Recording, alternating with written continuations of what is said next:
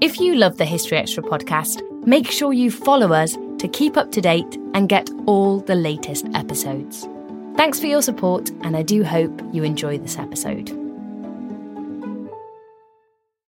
This episode is brought to you by Indeed. We're driven by the search for better, but when it comes to hiring, the best way to search for a candidate isn't to search at all.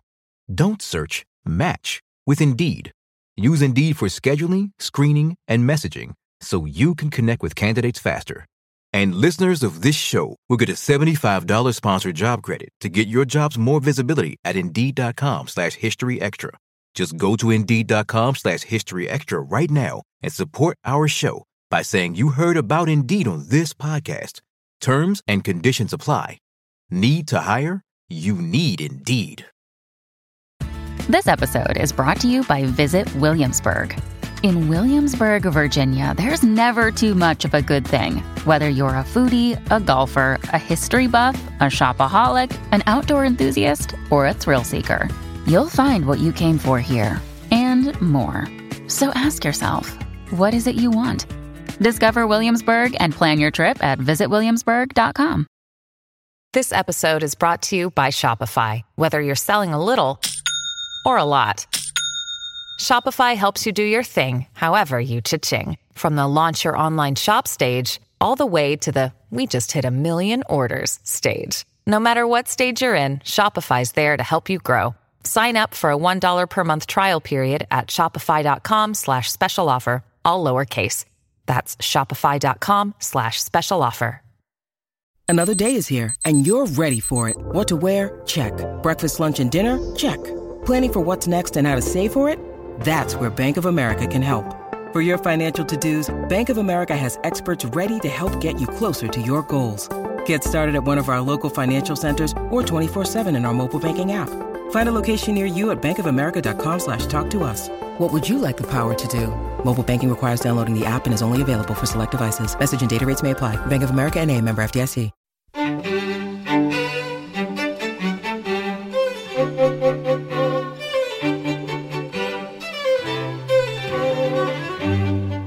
Hello and welcome to the History Extra podcast from BBC History Magazine, Britain's best-selling history magazine.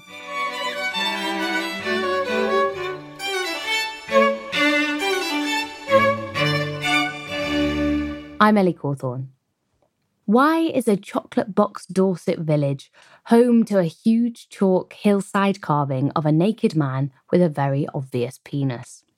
Our content director, David Musgrove, called Doctors Tom Morecambe and Helen Gittos to find out more about the Cerne Abbas giant, which has been in the news lately as historians have presented new theories about how old it might be.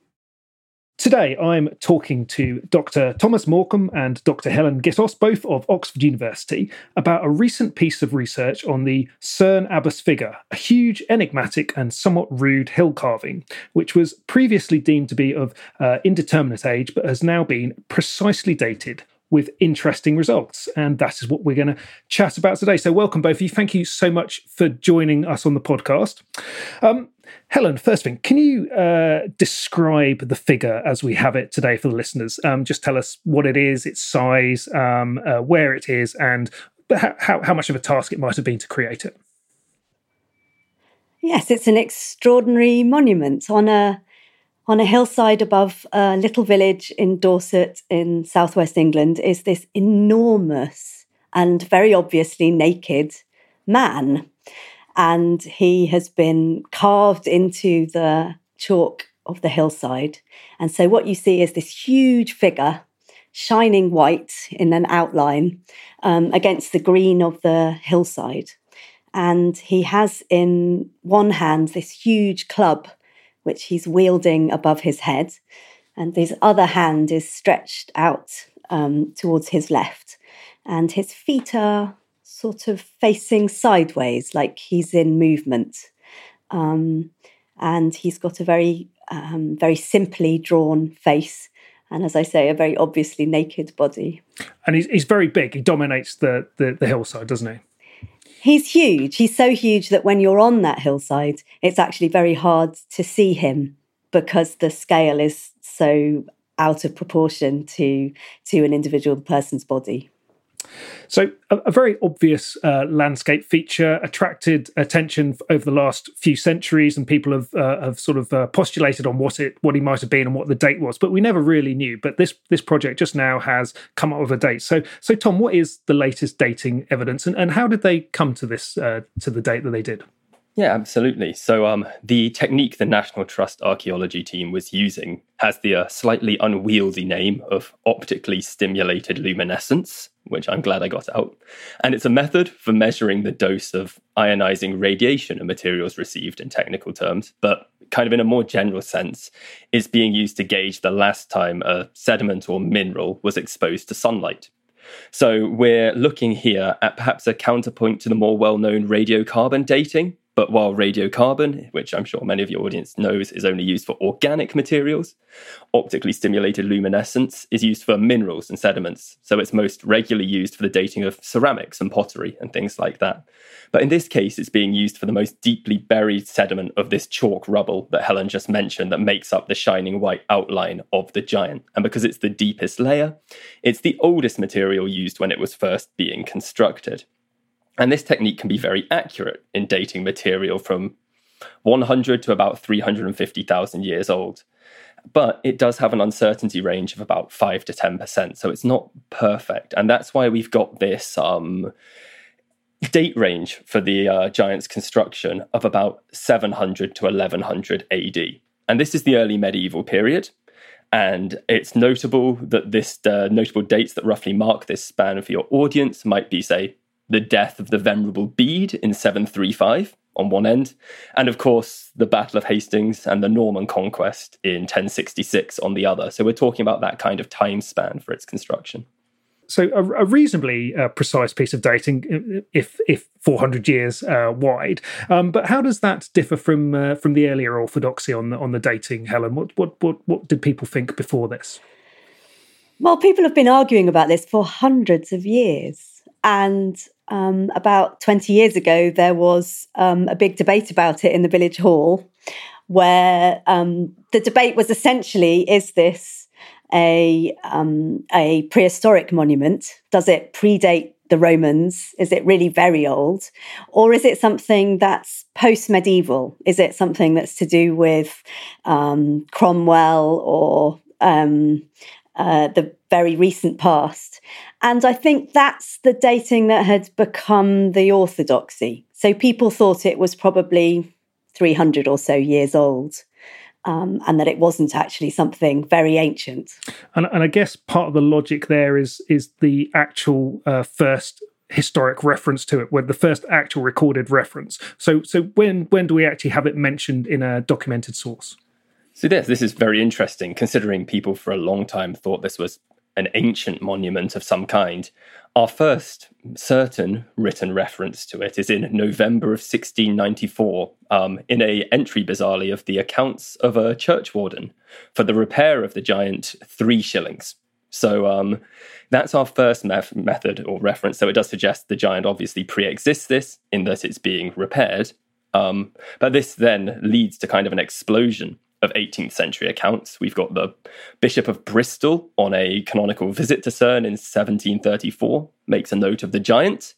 And on the basis of the bishop's account, then the Society of Antiquaries of London discussed the figure in 1764. And we then would see it popping up in magazines of the period, perhaps most fittingly, the Gentleman's Magazine in 1764 as well, which is our earliest first drawing of the giant figure at that point. Okay, so end of the 17th century is when we first have it started talking about, and we'll come back to that towards the end of the conversation. Right, so I'm just going to quote you a little bit from the National Trust senior archaeologist who worked on this dating project, a chap called Martin Papworth. He's quoted as saying this: this probable Saxon date places the giant in a dramatic part of CERN history. Nearby CERN Abbey was founded in 987 AD, and some sources think the abbey was set up to convert the locals from the worship of an early Anglo-Saxon god called Hyle or Helith. The early part of our date range does invite the question, was the giant originally a depiction of that god? Helen, what do you think about that? I think that by the time the monastery was built, this was a very, very Christianized population. So for 200 or 300 years, they would have been living in a landscape that was populated by churches. Almost the whole of the population of southern Britain would have been within walking distance of a church, would have been familiar with churches. One of the things that we know very clearly is that the Anglo-Saxons really took to their heart the idea of baptism and of godparenthood. And they established a whole series of names for the relationships that were created through standing as godparents to the baptism of a child. In other words, Christianity, I would argue, actually is something that's not being imposed upon a lot of this population. And that actually there was a huge amount of interest in Christianity, which we have tended to downplay. And that came along with a continuity of traditional ideas. So this is sometimes Christianity that looks pretty odd and has taken us as historians quite a long time to recognize that that's what we were looking at. But in other words, by the time you get to the foundation of the monastery in the 10th century, you're looking at a population that had been Christian for a very long time. And what do we know about Cerne Abbey at this point? Is it sort of within view of the giant? So one of the interesting things about the village is that you're not actually aware of the giant once you're in it. So as you're approaching the village, the giant is very dominant in the landscape. But once you're actually there, you can't see it, and it's not really clear to you where it is. It's quite close to the monastic site on the hillside above it, but round a corner, so that the monastery itself feels quite a long way away. Right. Now, Tom, it's a really interesting thing that's happened here. So this news story came out, and then a bunch of academics started talking about this on social media and on Twitter specifically. And on Twitter, you suggested that you think that the figure might be Saint Eadwald. I hope I'm pronouncing that right. I'm sure you'll correct me if I'm not. The local saint of Cerne. So who was Eadwald, and what's the argument based on?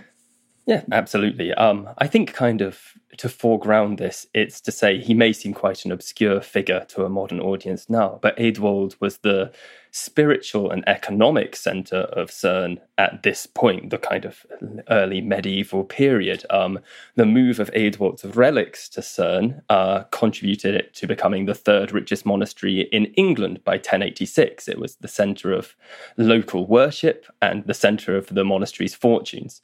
So yes, an obscure figure now, but in this area of Dorset may well have been a household name for the general population. So we're talking about a well-known figure.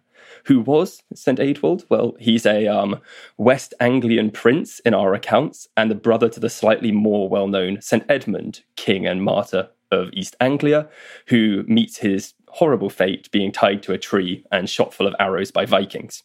And Eadwald, in comparison, moves to Dorset, casts off his princely lifestyle and lives sparsely as a hermit in the hills on bread and water. And we have the majority of our information on Eadwald from hagiographies, which are texts that narrate the lives of saints. And they focus on their piety and the miracles they perform and things like this. And in the case of the life of St. Eadwald, the historian Tom Licence has put together a really convincing case that it was written by a figure called Gosselin of Saint-Bertin, who's one of the most prolific writers on saints of the 11th century, and who for a time resided at the priory at Sherborne, only about 10 miles from Cerne, and I think we can say he's highly likely to have visited. So, to get to my kind of theory and the point I'm making, in his life of Eadwald, Gosselin recounts that Eadwald is sent a vision of by God, of a silver fountain, which would mark the place where he could devote himself fully to kind of pious prayer and worship. Then, crucially for us, we're told that Eadwald plants his staff at the top of a sloping hill, and miraculously, it begins to grow branches and sprouts into a living ash tree. At this point, he sees the promised fountain flowing at the bottom of the hill, and he establishes his hermitage there. So the case I was trying to make on Twitter and continuing to make here is that in the case of the Cerne giant, what's being depicted isn't a giant brandishing a large knobbled club, but rather perhaps a holy man whose pilgrim staff is in the process of blossoming and sprouting into a living tree. And I think it's important to point out, just as Helen was mentioning a second ago, that at the bottom of the sloping hill onto which the giant is cut is a holy well, or silver fountain, if you like, that falls within the grounds of where the medieval monastery once stood. So I think there's a strong argument to be made for Gosselin responding to this specific configuration in the landscape of hill figure, holy well, and monastery when he was writing his life of St. Eadwald. And that's the primary evidence, I think, for suggesting Eadwald as a potential and a potentially good candidate for the giant's identity.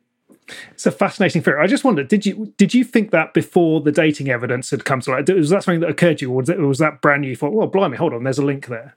No, it really was sort of, when there's such a wide range of potential dating options, it's so hard to pin it to kind of a potentially long history of the Dorset area. It really was only when we got this comparatively narrow range that I sort of went back through what was happening in Dorset at that period, what was happening in Cerne. And Eadwald's such an enormous figure at the time. It's really easy to see him being written into the landscape, just like he was being written into the local saints' lives and history at a kind of contemporary time as well. Helen, if it was this chap, if it was Eadwald, why would they carve him into the hillside? Would it have been some sort of tourist sign for pilgrims so they knew where to come, or is it doing something more interesting than that? Well, I think we suspect that it's actually an older carving that has been reinterpreted as being the saint. So the shape of his face is very distinctive. It's a bit like a raindrop with a very narrow chin. And that sort of face shape is quite common on 7th century Anglo-Saxon faces. So in the Sutton Hoo ship burial, there is what's known as a scepter, something we're not really sure what it was for, and it has this shape carved in it. And it looks very like the shape of the Cerne giant man's face. And we also have another hillside carved figure at Wilmington in Sussex. And that looks like it might be of an early Anglo-Saxon date. And the final piece of important information is that he looks like Hercules. He looks like a classical god. And the way that he's depicted is very akin to the way that Hercules is often depicted with a club. And so what seems most likely is that this is a figure perhaps carved at the earlier end of the date range, which Gosselin and the monastery are then telling a story about and integrating into their understanding of their saint and his life. Okay, so that's very interesting. So we've suddenly got a sort of a two-tone story here. So that suggests that do we think they would have changed the shape of the figure over time then, or did they just sort of change the way they understood it? Yes, so certainly we've had studies in 1996 and 2008 that suggest the giant originally had a cloak draped beneath its left arm and potentially a severed head by its side, which I think lends real credence to what Helen's saying here, that this is potentially an original depiction of Hercules in the act perhaps of slaying the Nemean lion. Perhaps it's a good call for that. And I think it gives a lot of credence to that. But these features were intentionally erased at some point. And I think it's really important that more research is done perhaps on these features to work out exactly when they were erased so we get a bit more of a sense of who was doing that erasing. But it would be very attractive, certainly from the point of view of my theory, to think of that as something happening in the 10th and 11th century as we get this conversion from heroic classical figure to local saint and hermit. The features that might have distinguished him more as a Herculean figure are removed, so he fits better with this narrative that's being established around a local saint and hermit transfiguring a staff into a tree.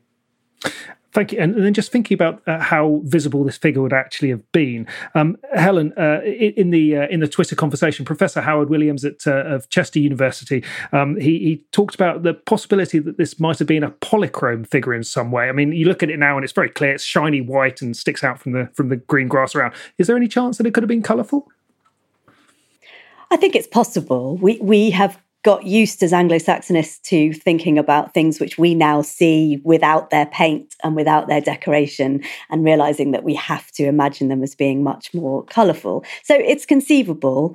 I don't personally think it's very likely, but one of the interesting things about the dating samples is that it does at the moment hint at exactly the sort of scenario that Tom has suggested, that some of the samples could be quite early, circa 700, but a couple of the other samples indicate that you're looking at something that's more 10th and 11th century. And that might suggest then a figure that has been altered.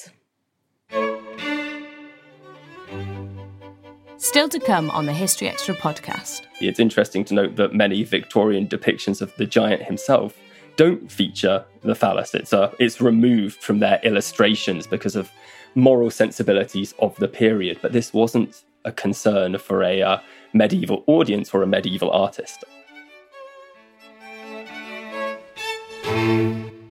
This episode is brought to you by Indeed.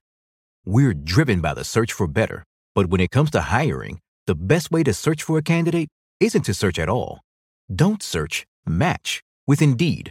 Use Indeed for scheduling, screening, and messaging so you can connect with candidates faster. And listeners of this show will get a $75 sponsored job credit to get your jobs more visibility at Indeed.com/HistoryExtra. Just go to Indeed.com/HistoryExtra right now and support our show by saying you heard about Indeed on this podcast. Terms and conditions apply. Need to hire? You need Indeed. We don't always realise just how much our negative thoughts and experiences stick with us and weigh us down. You may find your brain constantly running through a highlight reel of bad moments. That comment your friend made last week that hurt your feelings. That frustrating thing your mum does. Or that silly thing you said in a meeting. Maybe it's time to get it all off your chest. Whether it's a tiny annoyance or something much bigger, talking about it can give you some relief and lead you to a potential solution. That's where therapy comes in. It's a safe space to share whatever's weighing you down and learn to process it, so your internal highlight reel can focus on the good stuff. And BetterHelp offers affordable online therapy on a schedule that works for you. Connect with a licensed therapist by text, phone, or video call. Start the process in minutes and switch therapists anytime. Let it out with BetterHelp. Visit betterhelp.com/historyextra today to get 10% off your first month. That's BetterHelp, HELP.com/historyextra. Oh, such a clutch pickup, Dave. I was worried we'd bring back the same team. I meant those blackout motorized shades. Blinds.com made it crazy affordable to replace our old blinds. Hard to install? No, it's easy. I installed these and then got some for my mom, too. She talked to a design consultant for free and scheduled a professional measure and install. Hall of Fame son. They're the #1 online retailer of custom window coverings in the world. Blinds.com is the GOAT. The GOAT! Go to Blinds.com for up to 45% off. Blinds.com. Rules and restrictions may apply. Now, look, there's an elephant in the room here, and it is quite an elephantine thing. We haven't talked about the appendage, the prominent appendage on the giant. Well, I mean, how does that fit into this story? What is that all about, and how does that fit with your theory, Tom? Well, no, exactly. I think kind of the central criticism of this idea, both on Twitter and I think in most people's minds, would be, well, if you're talking about a hermit, why does he have this enormously prominent phallus? And I think, first off, you'd want to mention that in the medieval period, it was perhaps not quite as prominent. The penis was extended, possibly even as late as the early 20th century, to incorporate a pre-existing navel. The giant had a belly button that's now been sort of subsumed into the phallus. But more to the point of the argument I'm making, the nakedness of hermits was often seen as a sign of holiness. Contemporary rules for how they would conduct themselves or live their life mention them going naked in imitation of Christ and the evangelists, or living naked as a means of casting off worldly goods. or returning to kind of the blessed innocence of Adam and Eve in the Garden of Eden pre-fall. And we have the Old English poem Daniel, in which spiritual penance in the wilderness is described as walking naked in misery. So we've got good evidence, I think, for hermits and nudity being coupled in this way. And especially when I think we couple this with one other feature of the Cern giant, which is he has exposed ribs. You can see his rib cage on his sides. We might think of this combination of nudity and emaciation as quite fitting for a stylized representation of a hermit suffering piously in the wilderness. But I think it's also just generally more important to note that even monks of this period weren't prudes, and nor was there a hard distinction between the erotic and the spiritual in a way that might be expected. So in the Exeter book, for instance, which is a compendium of Old English poems written almost certainly in a monastic context, we find bawdy riddles with answers which are meant to be an onion or a key, but both of which are absolutely full of innuendo to try and trick the reader into believing the solution in both cases is in fact a penis. And these riddles existed alongside poetry dealing with enormously serious theological matters, right up to and including the crucifixion of Christ, without any censor or comment. So I think views that monks of this period are prim or overly innocent when it comes to the representation of genitals or sex are slightly misguided, I think. And just thinking about it, on our website, Professor George Garnett wrote a piece a little while ago about the priapic predilection of the person or the people who produced the Bayeux Tapestry, so towards the end of our period. But there's quite a lot of this sort of thing in there. So I suppose it's just it's part and parcel of the way that life and art was depicted then. Absolutely. And it's something perhaps that we're still dealing with the fallout of Victorian squeamishness about, rather than any medieval sensibility. It's interesting to note that many Victorian depictions of the giant himself don't feature the phallus. It's removed from their illustrations because of moral sensibilities of the period. But this wasn't a concern for a medieval audience or a medieval artist, I don't think. Okay, so we've got a story now where we've got an earlier symbol, an earlier carving, which is then co-opted into the Christian imagery. So, Helen, you mentioned the Wilmington man there earlier, and I think you've suggested that both Cern and the Wilmington man could have been tribal emblems of some sort in the earlier period, in the, what are we talking, 7th century, 8th century, something like that. So just give us a bit more on that and tell us how far this is part of a wider tradition. Are there any other sort of these sorts of carvings that were available that we're familiar with? These carvings are pretty unusual. So we have the very famous one of a horse in Wiltshire, also in southern England, in Berkshire, but it is a much earlier monument. It's a Bronze Age carving. And other than these, there isn't really anything else to put them with. But the Wilmington man is like a dancing warrior. So he has 2 spears, which he's holding in either hand, that are as long as his body, and he's got dancing feet. And that image of a dancing warrior appears on, especially on warrior helmets. So on the Sutton Hoo helmet, much smaller scale, you've got these little dancing warriors, and you've got them on Swedish helmets from the same time as well. And there's a beautiful buckle, a gold buckle, belt buckle from Kent, which has got one of these dancing warriors on them. And they're almost like emblems of some kind. And we know that they remind me a bit of the sort of animals that we can see acting in very apotropaic, protective ways, but also as tribal emblems. So on the crests of the helmets that these warriors in this society were wearing, there were wild boars. Even around the doorways of churches, you've got animals being carved. And so what I wonder is whether we should think about these things as being in some way part of their ancestral stories, that this is something to do with the tribal identity of these people in this region and the origin myths that they're telling about themselves. So in some way, part of a process of laying claim to the land, perhaps, as well? That's right. That's right. And one of the things that's interesting about this monument is that it's very hard to see from the valley. It's much clearer to see from the top of the hill opposite. And it immediately makes you want to know more about why there. And I think in all of the conversations that we've had so far, that basic question, why Cerne Abbas, why this place, has not really been properly explained. And so this approach would allow for that sort of explanation if you suggest that it's in some way recording legend or some sort of folk memory, but which we wouldn't necessarily know what that is? One of the really interesting things about this region is that actually our understanding of the Anglo-Saxon period in it is quite poor because we don't have much archaeology.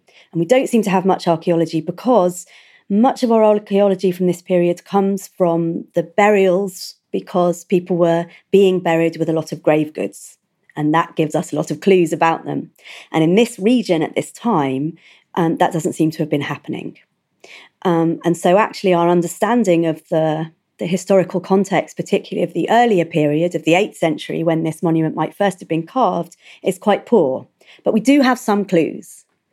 And some of those clues indicate an interest, as Barbara York, an Anglo-Saxon historian, has talked about, that West Saxon kings were particularly interested in Hercules and in the god Hercules.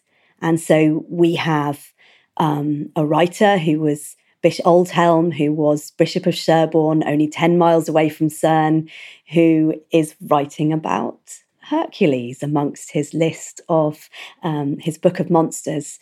And we also have the Old English Boethius, which it claims to have been written by King Alfred, which also has stories about Hercules in it. So was that one of the myths that West Saxon kings wanted to associate themselves with? We can't take it that far, but it begins to look suggestive.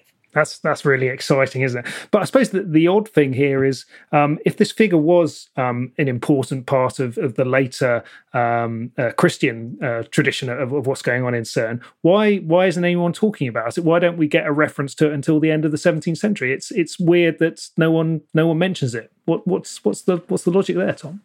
It's fascinating, isn't it? And it's a little bit of a mystery. But I think there's almost a case to be made for the fact that if something is such a central part of your landscape and such a intrinsic part of your everyday life, how much do you need to record and reference it when it feels like another feature, like a valley or the river around it?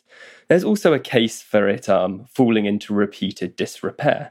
There's the idea that this sort of hill figure needs constant maintenance, perhaps why we have so few of them, is that they can very easily become overgrown and then lost, which I think is fascinating for the kind of points we're making here about constant reinterpretation of the giant. The idea that in different points in its long history, it's been uncovered, recut and repurposed, from Hercules to Eadwald to maybe even Cromwell later, a sort of satirical depiction of Oliver Cromwell as kind of a mock Hercules. But that doesn't necessarily disqualify earlier interpretations. It's this idea of reacquisition of the giant at different points by different people as part of the popular history of this area of Dorset that I think is so fascinating for our discussion. So it was really interesting sort of following the social media conversation about this. And, you posed the first idea and then lots of people started chipping in and coming up with different ideas and sort of expanding the research there and then. It was really exciting to see academic research in work. Has it prompted any sort of future research ideas for you two? Any things that you think would demand further investigation? Well, it was wonderful, yes. I mean, the moment of other people contributing, and I want to thank everyone who sort of expanded the idea in such interesting ways and on such interdisciplinary lines, seeing archaeologists, historians and literary scholars working together to build a comprehensive case and challenge elements of a case in real time, I think is fantastic. So much of humanities research is solitary or kind of done quietly in a dusty library, perhaps. So the ability to work with colleagues from all over the world in this sort of discussion was hugely exciting. And it's really, I think, going to lead to some fantastic research directions in relation to the giant, the Benedictine reformer monastic culture in this area of Dorset. And I'm looking forward to seeing what people write coming out of these discussions going forward. But this kind of open access academic discussion is so valuable for all of us. That's right, because you're in the Faculty of English. Helen, you're in the Faculty of History. So that's just one example of the interdisciplinary element there. Helen, do you think all future research should be conducted on social media, and we should be exploring things in that way? It was very exciting, and it was exciting because it was a very open conversation. So although Tom and I work a few hundred meters from each other, we'd never actually met each other. And it was only through that conversation that we were able to realise the synergies in our work. And I really enjoyed the opportunity of being able to talk to specialists in so many fields, but also people who are not professionally involved in doing this stuff, but whose questions were really interesting and really helpful. That was Helen Gittos and Tom Morecambe from the University of Oxford. The Cerne Abbas giant is in the care of the National Trust, and if COVID restrictions allow, it makes for an excellent place to visit. Thanks for listening. This podcast was produced by Ben Hewitt, Jack Bateman, and Brittany Colley. Join us tomorrow when we'll have the latest episode in our series on Britain's greatest prime ministers.